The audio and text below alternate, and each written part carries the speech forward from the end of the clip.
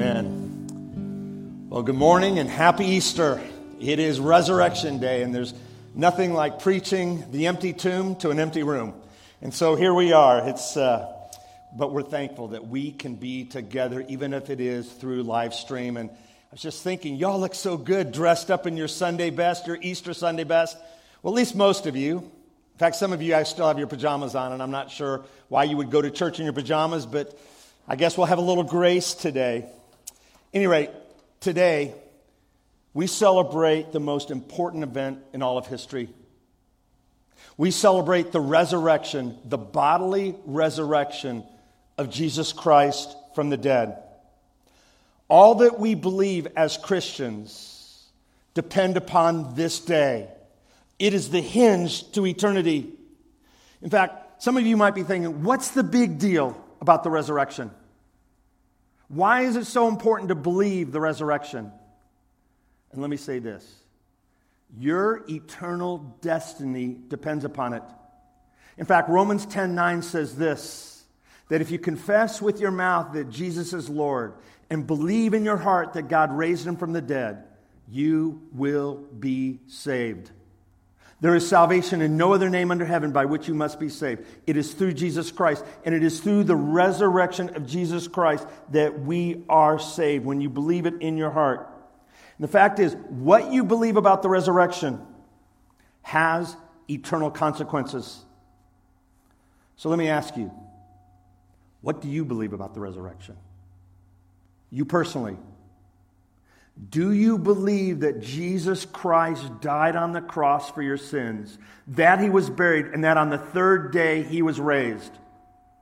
Because without believing that truth, you do not have eternal salvation. What you believe about the resurrection has eternal consequences. The big idea of the message today is this. Eternal salvation comes through belief in the good news of the death and the burial and the resurrection of Jesus Christ. Let me say that again. Eternal salvation, eternity in heaven, it comes through belief in the death and the burial and the resurrection of Jesus Christ. Now, we're going to be in 1 Corinthians chapter 15 today. I would encourage you to go to that passage. Matthew, Mark, Luke, John, and then Acts, Romans, and you've got 1 Corinthians. And in 1 Corinthians chapter 15, it's the most comprehensive passage of Scripture on the resurrection. In fact, this whole chapter is about the resurrection. There's 58 verses. We're not going to look at 58 verses today because then you're going to miss your lunch. But we're going to spend some time looking at the first 20 verses. Now, Paul is writing to the church in Corinth, a church that he had spent 18 months with, teaching, training, sharing the gospel. The problem is that a skeptical attitude had started to creep into the church. And he couldn't just let that go. So he writes this letter, he writes this portion of the letter to deal with the skepticism about the resurrection. The resurrection has too many implications just to leave it alone. So he reminds them of why the resurrection is true. And he gives us 3 reasons that we know the resurrection is true. 3 reasons. Here's the first reason. We know the resurrection is true because of the changed life evidence. Because of the changed life evidence. Look at chapter 15, verse 1. He says, now I would remind you, brothers, and when he says that, he says, it really means brothers and sisters, of the gospel. And he says this, of the gospel I preached to you, which you received, in which you stand, and by which you are being saved, if you hold fast to the word I preached to you, unless you believed in vain. Paul is reminding the Corinthians of what he had taught them. And like many of us, we can forget what we've been taught. Or we can allow false teachings to start to infect and to pollute what we've been taught. We can get confused about the truth. And so Paul doesn't want there to be any confusion about the resurrection. Why? Because your eternal destiny is dependent upon the resurrection and your faith and trust in the resurrection. But notice what he says. He says, now I remind you, brothers, of the gospel. What is the gospel? The gospel is the good news. In fact, let me give you 5 aspects of the gospel. I believe it was David Platt when I first saw that. It's first of all, it speaks of the holiness of God. God is holy. He is only. There's none other like him. He is perfect. He is eternal. He is all-knowing, all-powerful, all-present. And because of God's holiness, he cannot allow sinfulness into his presence, which leads us to the second aspect, and that's the sinfulness of man. The Bible tells us we've all sinned and fallen short of the glory of God. There is none righteous, no, not one. And that sinfulness, our sin nature, has separated us from a holy God. But then that takes us to the third aspect, and that's the sufficiency of Christ. God the Father sent his Son, Jesus Christ, God the Son, into this world to live a perfect, sinless life, a life that we could not live. And he went and he died a sacrificial death on the cross in our place. And on the third day, what happened? He was raised. That was sufficient for God's requirement for justice. The holiness of God, the sinfulness of man, the sufficiency of Christ, but then this, the necessity of faith. The Bible tells us that without faith, it is impossible to please him. Ephesians 2:8-9 tells us that we are saved by grace through faith and not of ourselves. We must have faith in the life, death, burial, resurrection of Jesus Christ. It means we must turn from our sin and turn to Jesus Christ. Turning means that we repent and we embrace Jesus for who he is and what he has done. And that leads us to the fifth aspect of the gospel, and that's the urgency of eternity. We're not promised another day. In fact, I would tell you with what we are going on right now with the COVID-19, there's a lot of people that are questioning, they're wondering about eternity, they're wondering about heaven and hell, they're wondering about the resurrection. And the fact is, there is no salvation apart from Jesus Christ. We're not promised another day. So if there's not been a time where you've turned from your sinful self and turned to Jesus as for eternal life, then I would just encourage you, do that today.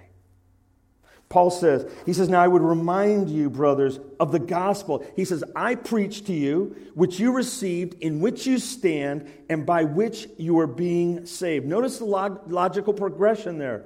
He preached it, you received it, now you're standing in it, and that is by which you are being saved, or which you are being changed.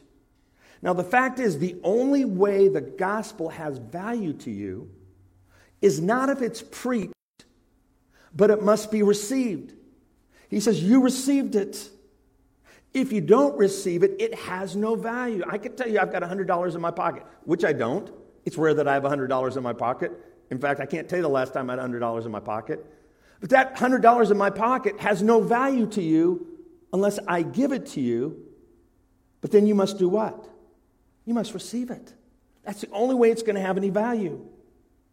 And the fact is, it's a grace gift. And now, based on the fact that you have that gift, you have to stand in that. That's evidence of true salvation. It's like, this is where I stand. I could tell you 22 years ago when Pam and I came to Christ, our lives changed drastically. And we said, that old life, we're not there anymore. We're living a new life, and this is where we're standing. We're standing on the rock of Jesus Christ. The gospel is a message that changes. Notice what it says. I preach to you which you received, in which you stand, and by which you are being saved. And the fact is that once you receive the good news of Jesus Christ, your life now starts to change. And each day you become less and less like your old life and more like Jesus. That's what we call sanctification. And so Paul is reminding them of that. He said, standing in their faith was proof of their salvation. Their change was proof of their salvation. Listen, if your faith hasn't changed you, your faith hasn't saved you. The fact is, without the resurrection, there are no changed lives. So Paul moves from the changed life evidence to, secondly, the historical evidence. To the historical evidence.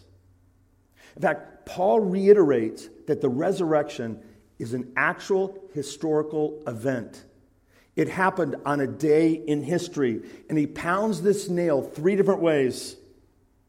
First of all, he pounds it with scriptural evidence. Look at verse 3. He says, remember, he's speaking to the church in Corinth, but he's also speaking to us. This was 2,000 years ago, but it's true today. For I delivered to you as of first importance what I also received, that Christ died for our sins according to the Scriptures, and that he was buried, and that he was raised on the third day in accordance with the Scriptures, and that he appeared. He reminds them of what he had delivered to them.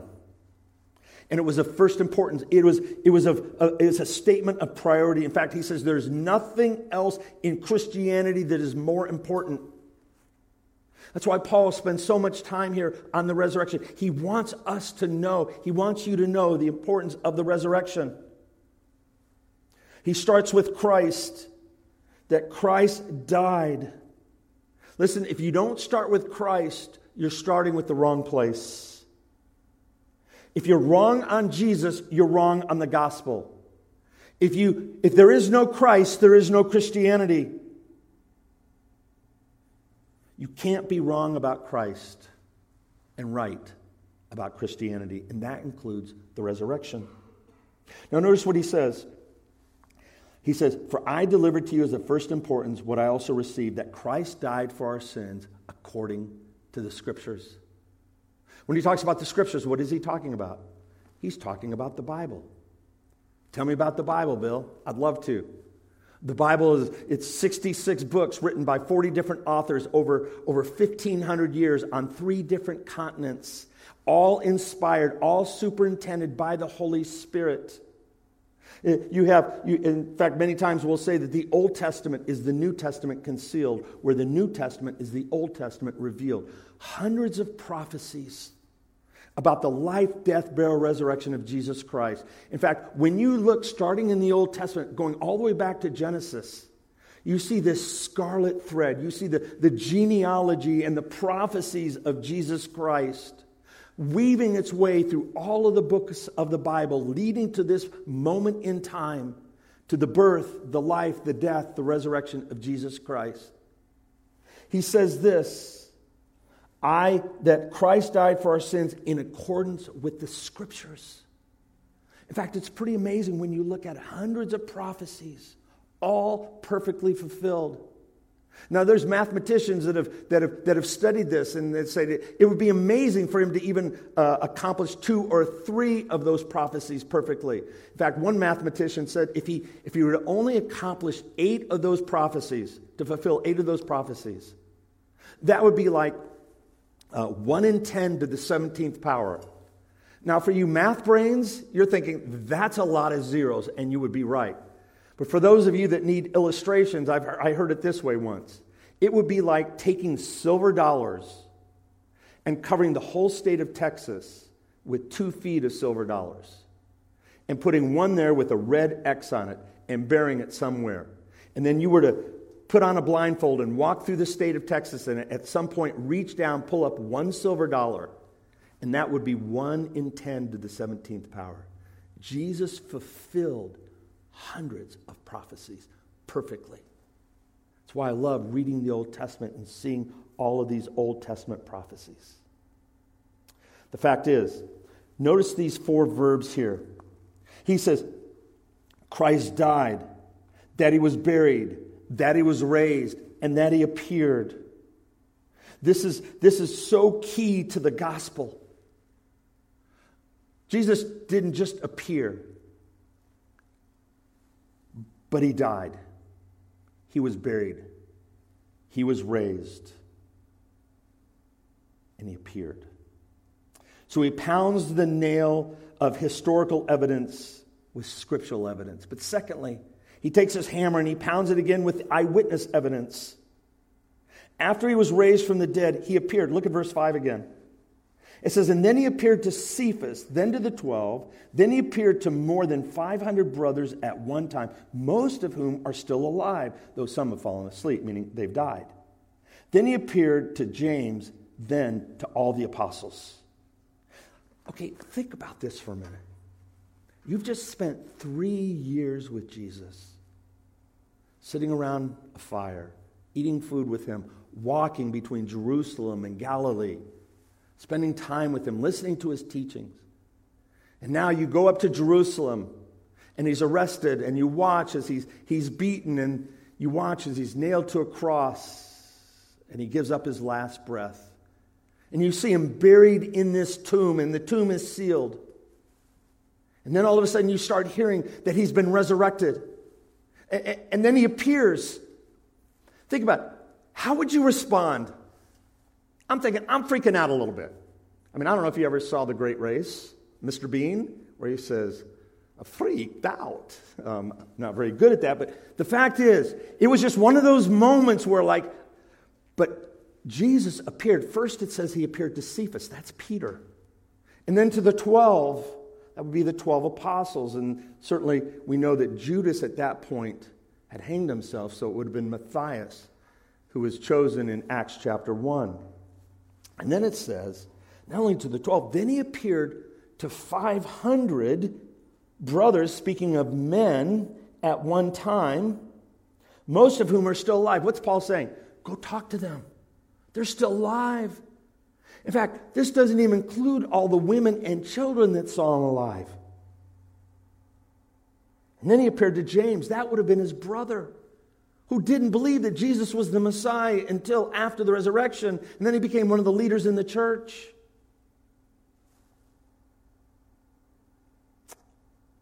And then he appeared to all the apostles. It was the truth of the resurrection that turned these men from fear and despair when Jesus was crucified, to after they had seen him resurrected, to preaching the gospel with boldness.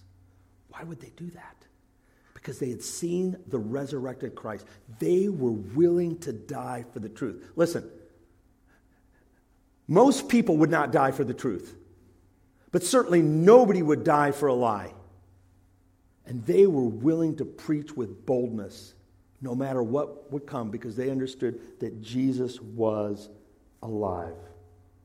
So Paul pounds the nail with scriptural evidence. He pounds the nail with eyewitness evidence. And then he pounds the nail with personal evidence. Look at verse 8. He says, last of all, as to one untimely born, meaning I was born at the wrong time, which was God's time, which wasn't the wrong time, he appeared also to me.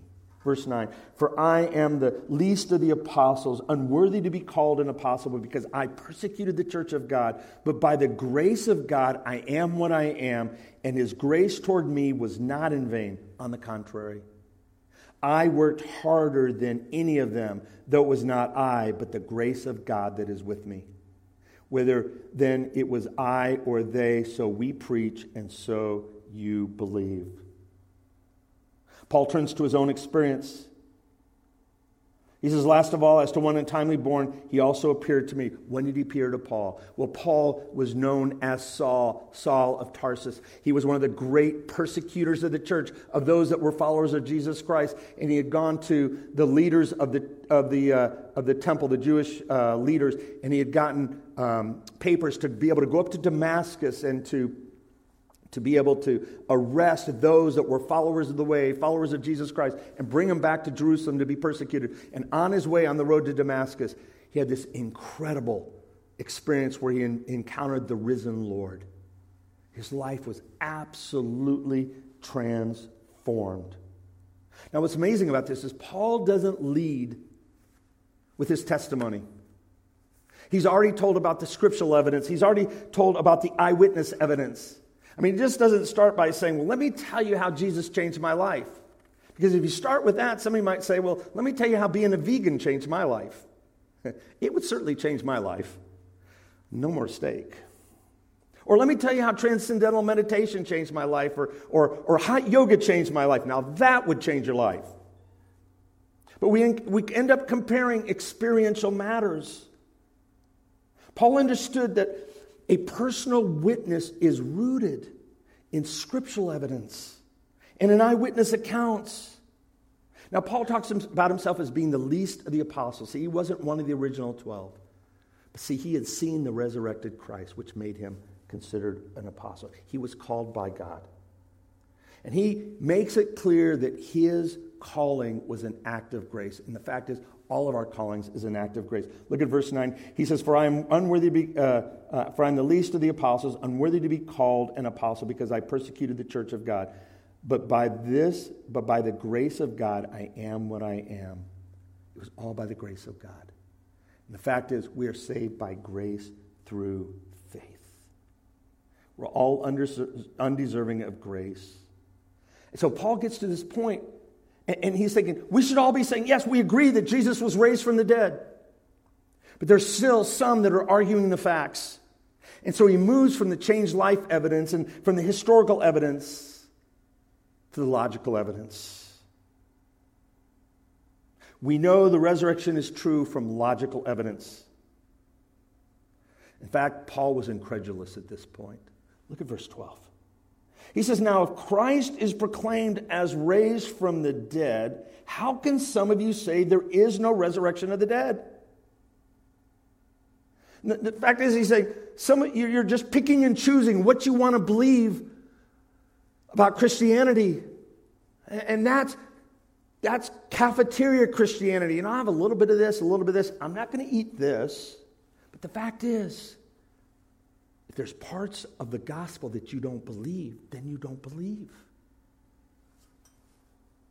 So Paul takes the line of logic and he says, okay, you want your brand of Christianity? Let me show you the consequences, the implications of rejecting the resurrection. First of all, it would mean that Christ has not been raised. Look at verse 13. He says, but if, and these are conditional statements, he says, but if there is no resurrection of the dead, then not even Christ has been raised. The problem with this logic is Paul has just proved from changed lives evidence and from historical evidence that Jesus is raised from the dead. Jesus is alive. So he moves on. Verse 14. It means our preaching is in vain. If Christ isn't raised, then our preaching is vain. That's not a good thing for me, because I don't want to be preaching in vain. What does it mean in vain? Useless, empty, hollow, meaningless. I can just imagine after a service, you all come up to me and you say, Bill, that was just so empty. It was vain. It was useless. And I'm thinking, thank you. I appreciate that.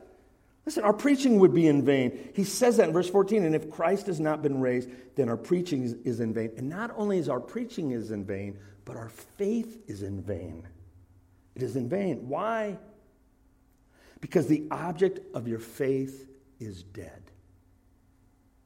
A dead Savior cannot give life. All the great men of the faith would have been faithful for nothing. If there is no resurrection, then whom do you believe for eternal life? Mother Nature? The universe? Doesn't it bother when you say, well, I'm just trusting in the universe?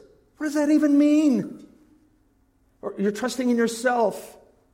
Listen, if you can't trust God to raise Jesus from the dead, you can't trust him to do anything. The fact is, what are you hoping in if you aren't hoping in Jesus Christ? What are you believing in if there is no resurrection? But then, fourth, we see that those that preach the resurrection are just liars. Look at verse 15. We are even found to be misrepresenting God because we testified about God that he raised Christ, whom he did not raise, if it is true that the dead are not raised. I'd be a liar. Those that preach Christ would be liars. All the church fathers would be liars. Paul is saying, you'd have to look me in the eye and just tell me I'm a liar. All those that saw the resurrected Christ, you'd have to tell them they're liars. But then here's the fifth implication. I believe this is the most important one. Your sins would not be forgiven. This is devastating. Look now at verses 16 and 17. He says, for if the dead are not raised, not even Christ has been raised. And if Christ has not been raised, your faith is futile and you're still in your sins. Meaning, you're still under God's condemnation. Do you realize what it means to have your sins forgiven? That's what Jesus accomplished on the cross. That was shown to be true through his resurrection. That's what the resurrection accomplishes.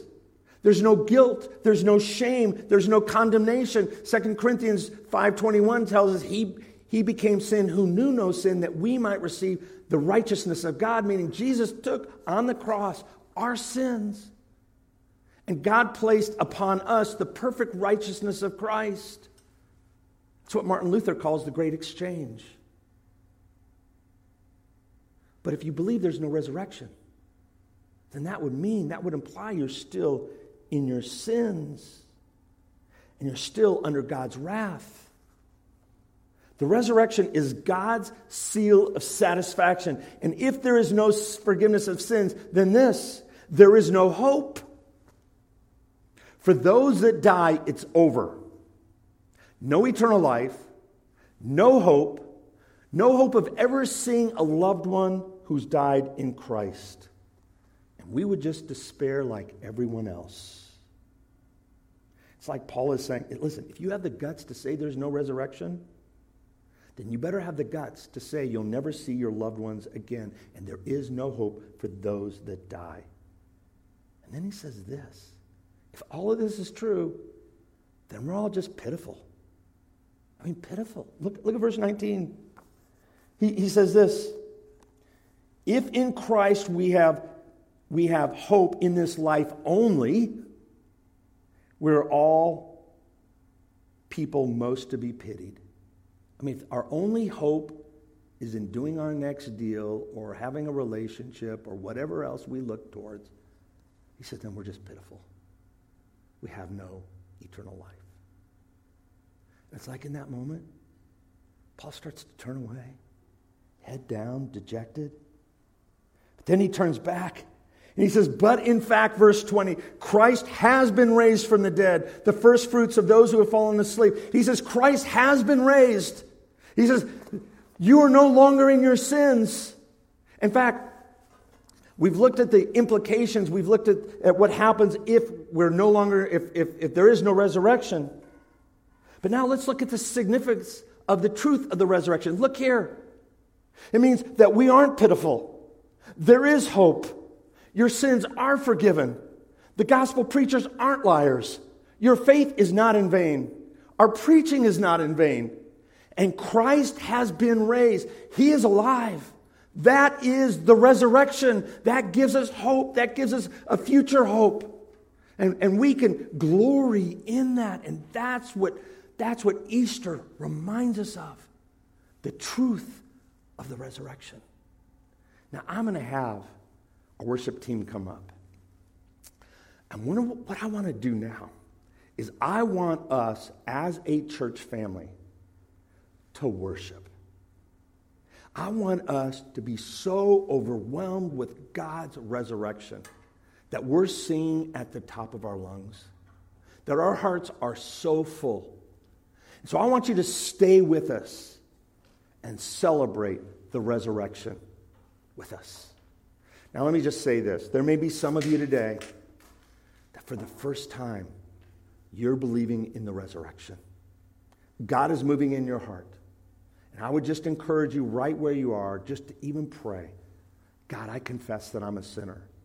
And I'm in need of a Savior. And I believe that Jesus is God. And that Jesus died on the cross for my sins.